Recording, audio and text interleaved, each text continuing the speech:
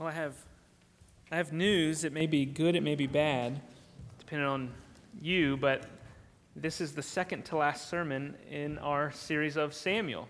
So we'll be in 2 Samuel chapter 22 this morning, and then Lord willing, next week will be the final two chapters, 23 and 24, and then we'll be done. So that, hopefully it's been beneficial to you. I've benefited greatly from this study. But this morning, 2 Samuel 22, let me remind you, so last week I made this point, but I just want to make sure that we're on the same page. So this last section, chapters 21 through 24, at the end of 2 Samuel, is kind of an add-on at the end, a summary section, if you will. And so it's not necessarily in sequence with at least chronologically, but it's a summary, kind of a looking back on the life and times of David, and a summary so that we at the end of 2 Samuel get the picture of the rule and reign of David. And so in chapter 22, this is a hymn, a psalm. Actually, if you make a note, Psalm 18 is almost verbatim this psalm here in 2 Samuel 22. And this psalm comes to us as a sort of summary of David's life, a summary of David's relationship with the Lord. And as I'll read it in a minute, this whole chapter, the theme, the refrain is really clear, and it's simply this: the Lord is a rock who saves and is worthy to be praised. That's the theme. David in this chapter is saying, the Lord is a rock who saves and is worthy to be praised. That's the theme that runs from start to finish. It's a hymn of praise. It's all about the Lord. The Lord is the hero. He alone is the one worthy to be praised. David will make perfectly clear. He alone deserves to be worshipped, which is significant because this refrain of David's life, it's all about the Lord. And it's significant that David makes the Lord the object of his praise because, of all people, David could have easily made himself out to be the hero. He's the first great king of Israel, and he could have easily, looking back on his life, said, yep, I've done pretty well, haven't I? I've won many military victories. There's songs about me, killing thousands, the most of anyone. This kingdom that I'm the head of, it's been established, and it's overcome every obstacle. We've overthrown these two rebellions. I'm the king of Israel, and it'd be easy for David to look back on his life and sing a song of vanity and pride, which probably would have been the song that Saul or Absalom would have sung if they would have risen and conquered David. But that's not what we have at the end of 2 Samuel. Instead, this psalm from David at the end of his life, at the end of the book about his life, we're not allowed to miss the heartbeat of David. Yes, he was flawed. If you've been with us the second half of Samuel, it's all about David's sin and its consequences. So it's almost as if here at the end they say, well, let's just remind you what the heartbeat of David was. Yes, there are some issues, but that wasn't the tenor or the tune of his life. At the end of the day, David's hymn of praise leaves no doubt as to who was the one behind all of David's successes and David's being established as the king. David recognizes that his life, his success, his progress, all of it is dependent on the Lord. And because of that, David sings a psalm or a song, a hymn of praise. Well, let's read it together. You can follow along, and I'm going to read all 51 verses. So follow along as I read 2 Samuel chapter 22.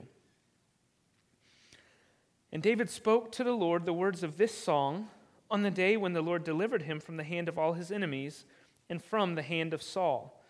He said, "The Lord is my rock and my fortress and my deliverer, my God, my rock in whom I take refuge, my shield and the horn of my salvation, my stronghold and my refuge, my Savior. You save me from violence. I call upon the Lord who's worthy to be praised, and I am saved from my enemies. For the waves of death encompassed me, the torrents of destruction assailed me, the cords of Sheol entangled me, the snares of death confronted me. In my distress I called upon the Lord, to my God I called. From his temple he heard my voice, and my cry came to his ears. Then the earth reeled and rocked, the foundations of the heavens trembled and quaked because he was angry. Smoke went up from his nostrils and devouring fire from his mouth. Glowing coals flamed forth from him. He bowed the heavens and came down. Thick darkness was under his feet. He rode on a cherub and flew. He was seen on the wings of the wind.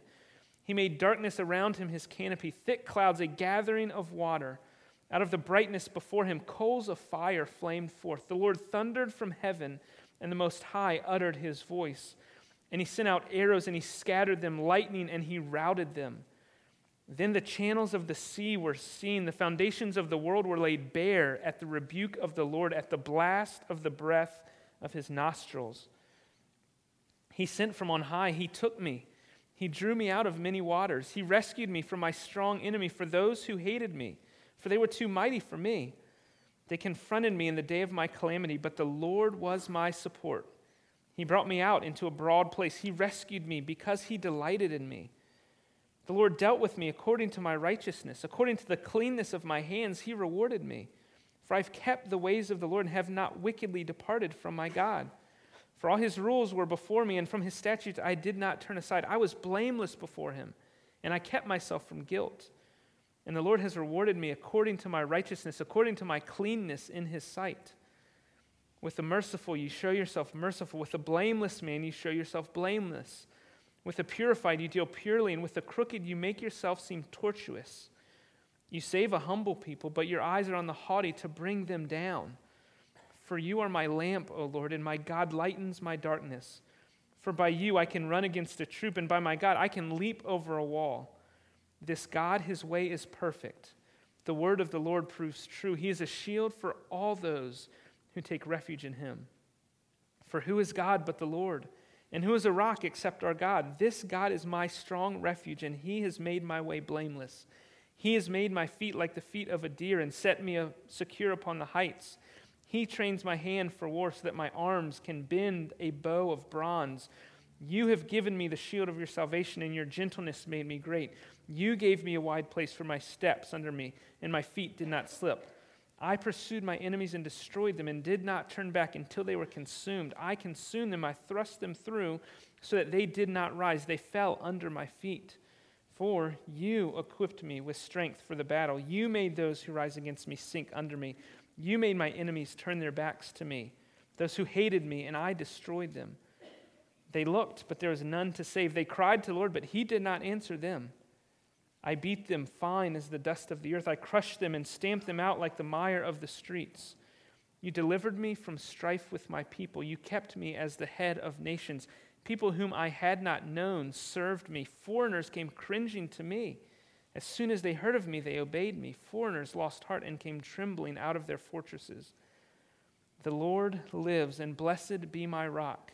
And exalted be my God, the rock of my salvation, and God, the God who gave me vengeance and brought down peoples under me, who brought me out from my enemies. You exalted me above those who rose against me.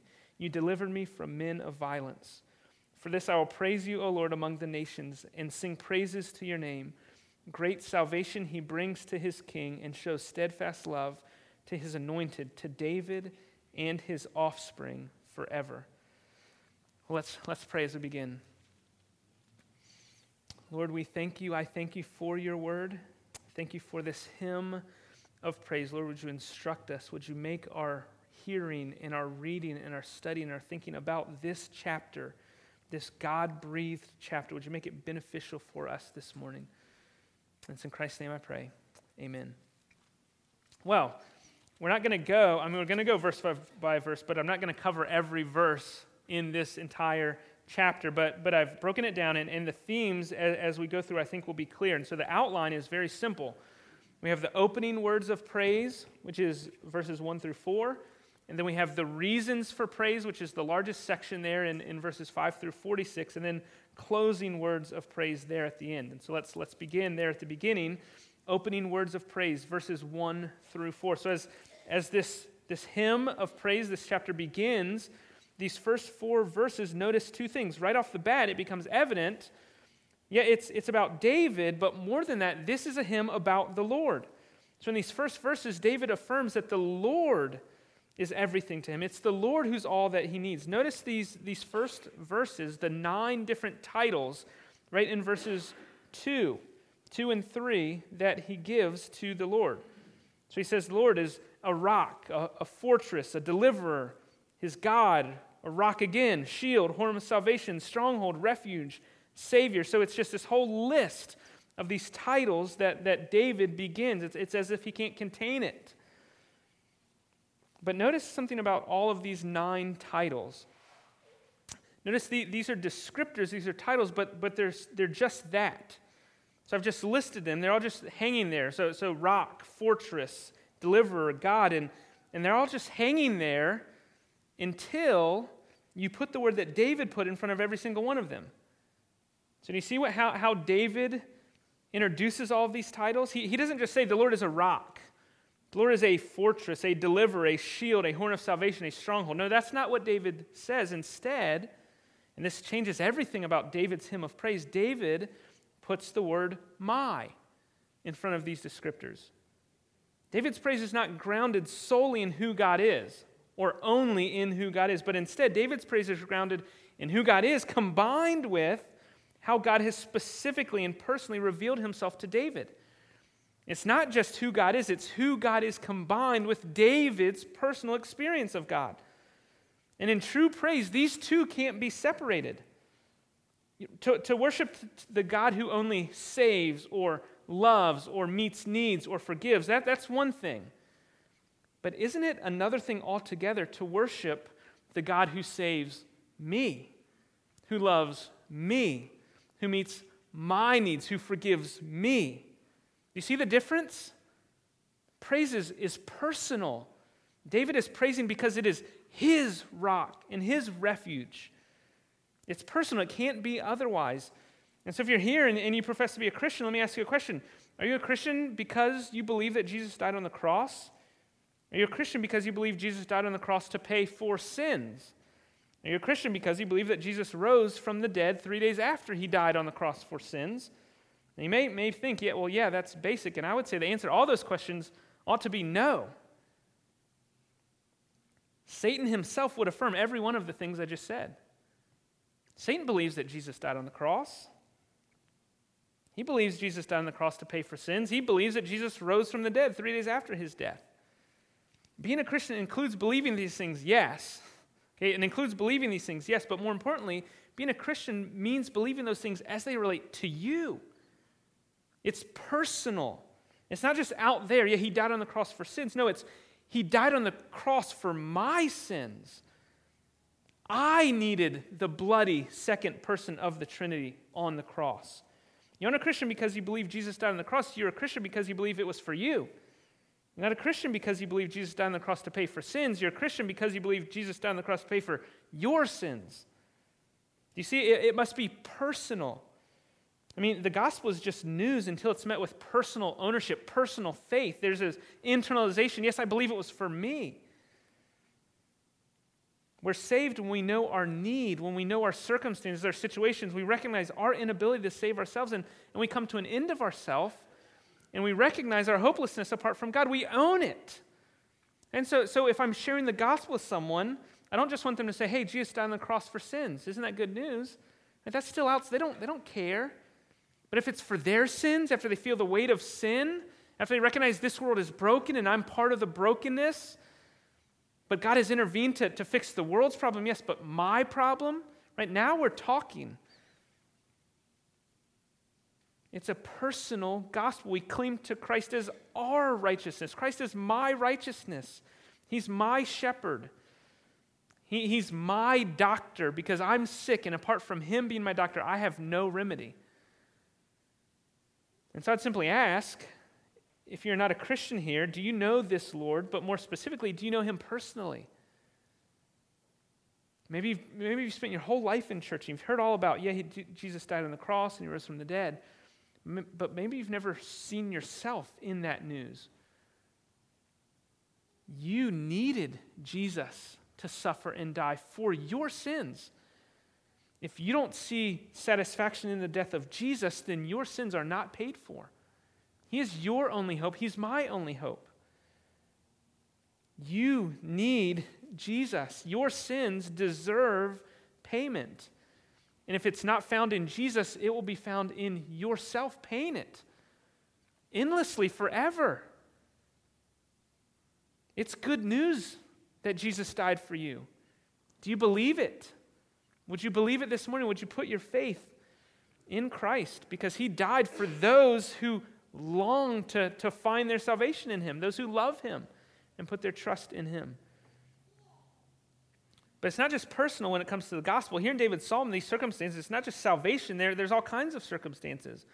But the point remains, the Lord is worshipped and praised as David's rock, as David's shield, because David had experienced the Lord's deliverance over and over and over. We've seen some of them, and there's many that aren't recorded in the same of that cases where the Lord delivered David. And so if you're here and you're a Christian, I would ask from this first section, does the praise of the Lord flow from your lips? Is the praise of the Lord your song? What's the tune that you sing? How would your family members answer that? Your coworkers, your children?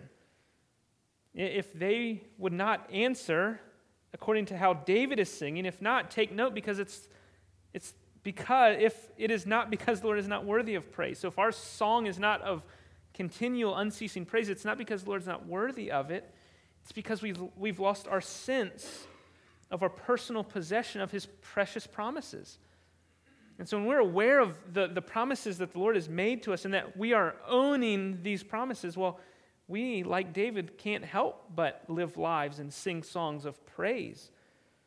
And so if you're here a Christian, let us learn from David. I mean, take note of these 9 descriptors. Maybe jot them down, and every day this week, pick one. And think about over the past year where the Lord has been that to you, and thank Him for it, and praise Him for it, and tell someone about it. Or think about a time over the past month, or the past week, or even that day. Pick a descriptor and think, because the Lord is worthy of all your praise all the time. And so let us think about it and remind ourselves of God's kindness to us, and let us praise, because our Lord is a personal Lord. David begins his hymn of praise with personal reflection. He praises God because of his firsthand experiences. Well, as he continues in this praise, he moves from personal praise and he begins discussing specific reasons. So let's look secondly at the specific reasons for praise, these verses 5 through 46. And so as we turn, this is clearly the largest section. And so to help us, let me give you an outline within the outline. Okay, so we're getting a little confusing, but there's an outline within the outline where he gives these specific reasons for praise. So in verses 5 through 20, he gives praise for deliverance, specifically deliverance from his enemies. That's that first section. Then secondly, probably the most questioned passage, David explains why. What's the basis of God's deliverance? And it's David's own righteousness. So we'll talk about that. But he's given the reasons why, the basis why God delivers him. Then the final one, David explains how the Lord delivers him. He says, you empowered me. You did this. So let's work through those. So first, verses 5 through 20, the praise for deliverance. So they're right in verse 5, as the hymn begins, it's a desperate situation. So right off the bat, there's these 4 images that all make the same point, 4 images that express desperation. So these waves of death are encompassing David. These torrents of destruction are assailing him. These cords of Sheol have entangled him. The snares of death confronted him. And so he's in a dire situation. This man, this David, we've been with him in some of these situations, but as he's looking back, he's recounting them. And this man, the Lord's anointed one, was not free from danger, was he? It's not as if, the Lord chose him. Now his life is worry-free, anxiety-free, problem-free. No, instead, David found himself on the brink of death, not once, but time after time after time. And so he's describing that in verse 7, in his distress, I called upon the Lord. And notice, he calls, and from his temple, the Lord hears his voice. I mean, how amazing. David's cry came to the ears of the Lord. A reason for praise all by itself, that the Lord has ears that hear David's cry. I mean, that's a whole nother sermon. But don't miss that. David cried in his despair, and the Lord heard him. Reminds us of Hannah's prayer all the way back in 1 Samuel chapter 2. She cried out in her desperation. The Lord heard her cry. Well, David's cry in this hymn, it moves the Lord into action. Look at this cosmic language used to describe what happened. So David calls, and the Lord responds. Verse 8, the earth reeled and rocked. The foundations of the heavens trembled and quaked. Or later in verse 16, the channels of the sea were seen. The foundations of the world were laid bare. Well, why? Why is this the cosmic response? Well, because the Lord is angry.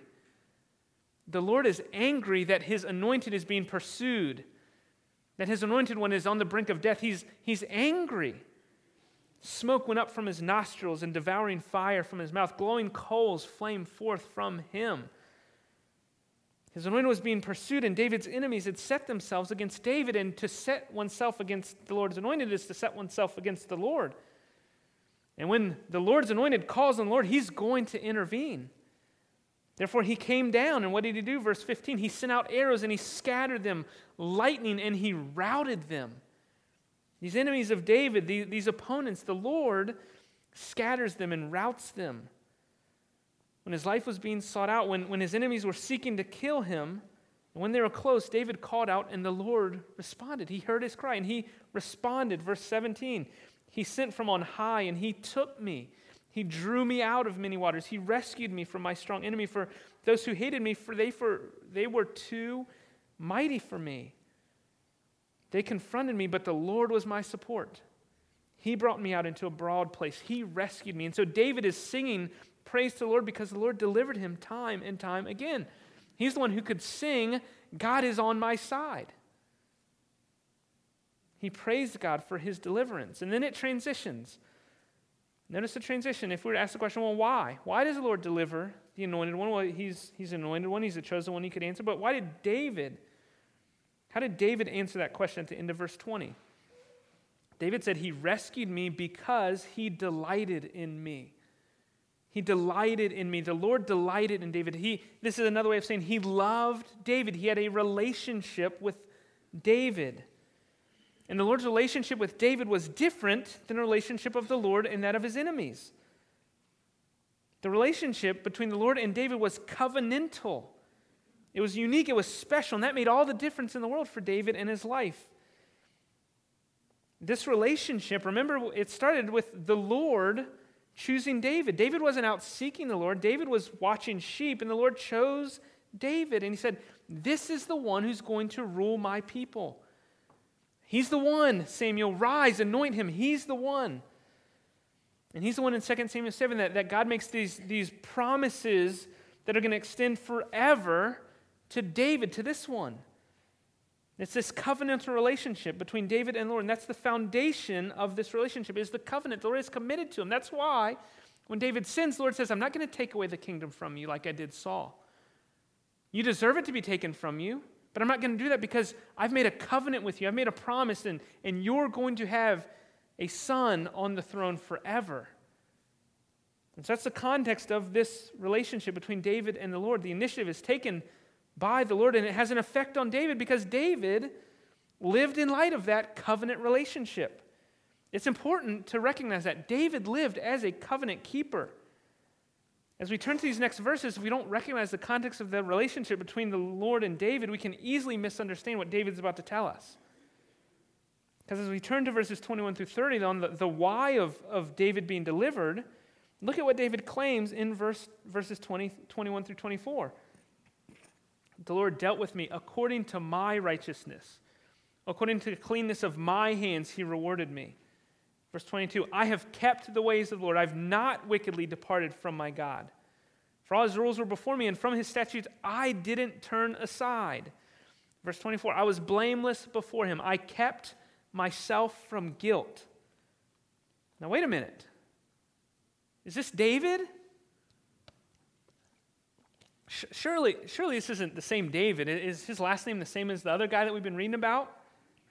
Surely this isn't the one who committed adultery with Bathsheba in chapter 11, or the one who had Uriah, her husband, murdered to cover up his adultery and her pregnancy. Surely it's not this one, because if this one saying this is that man, he is either delusional, just doesn't square with reality, or he's just one of the many hypocrites who don't acknowledge their own issues.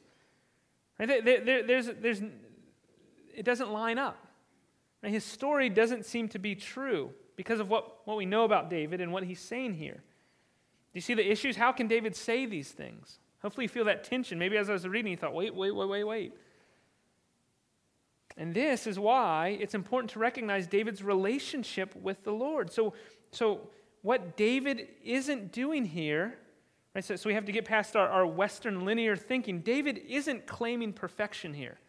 That's not what he's claiming in these verses.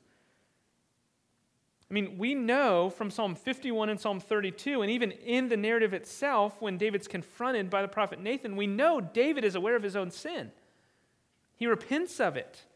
He has whole prayers of repentance. David knew who he was, and he was broken over his sin.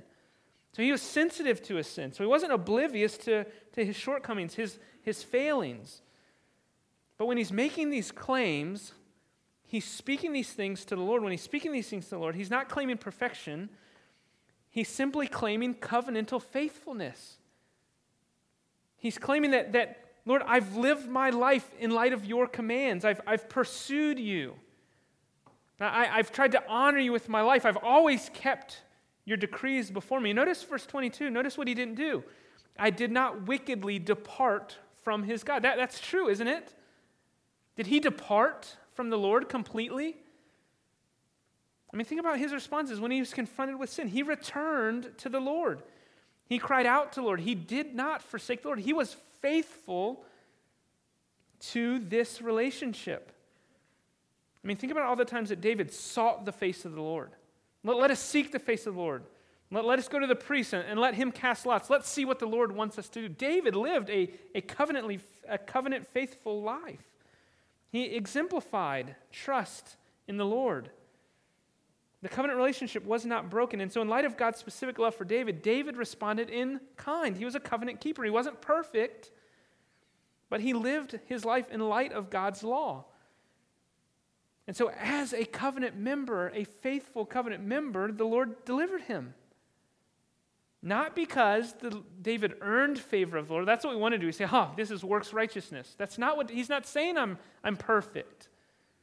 He's saying I was faithful to the covenant, by and large, not oblivious to his shortcomings. And so he's not saying I earned the favor of the Lord, but the Lord delivered David because the Lord loved David, delighted in him, was in a special relationship with him.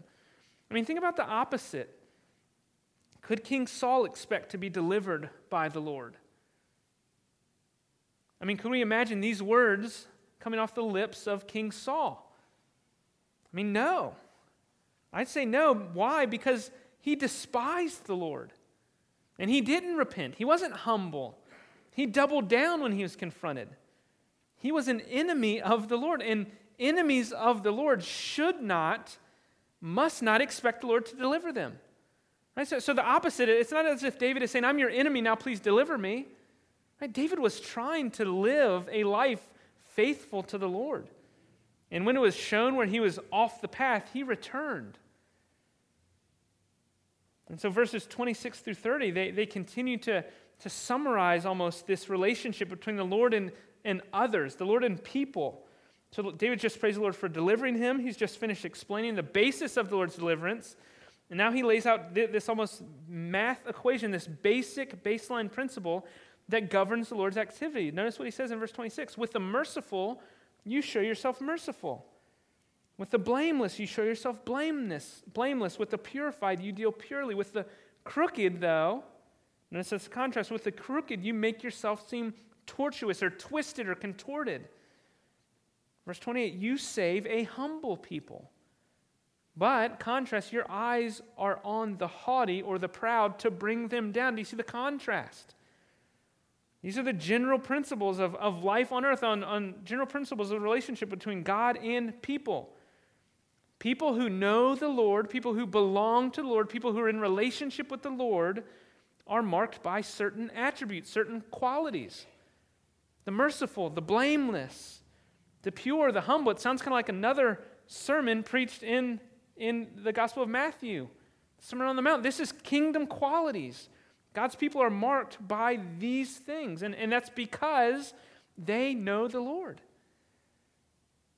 The point for us to take from this section is that the Lord's people who know Him, people who can expect the listening ear of the Lord, who can expect the Lord to intervene and deliver them, are those who are marked by a desire simply to please the Lord, to live faithfully before Him. People who are merciful, blameless, pure, humble. Again, think about the opposite. Think about the unrighteous. Upon what basis to the unrighteous or the proud or the arrogant or the enemies of God, upon what basis do they expect the Lord to answer them? I mean, let's be honest, they're probably not calling out to the Lord. But if they were, what basis, what hope do they have? They're like Saul or Joab or Absalom or the Philistines. They're not the ones who look to the Lord as a lamp. They're not the ones who look to the Lord for leading and guidance. They're not the ones who can expect God to answer them and to deliver them and to give them strength.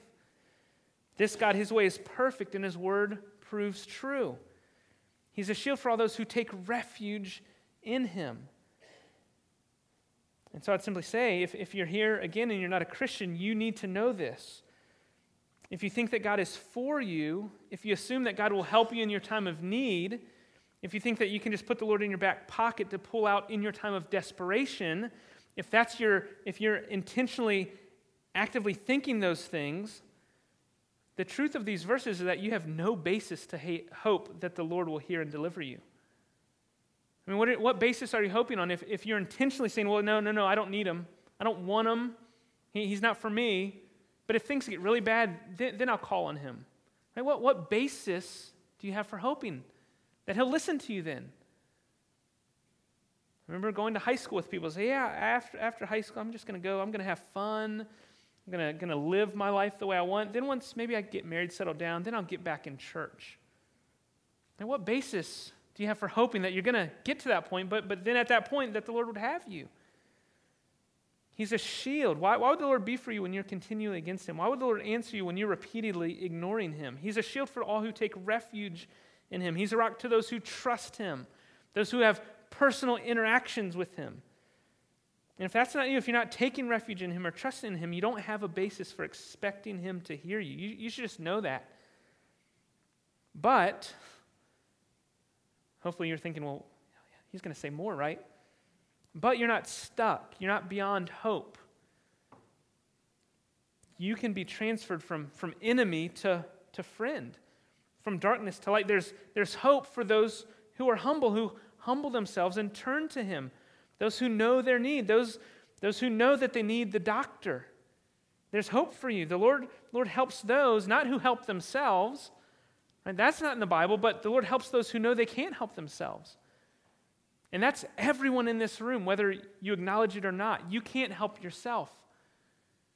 And so the first step to calling on the Lord is recognizing, I need him.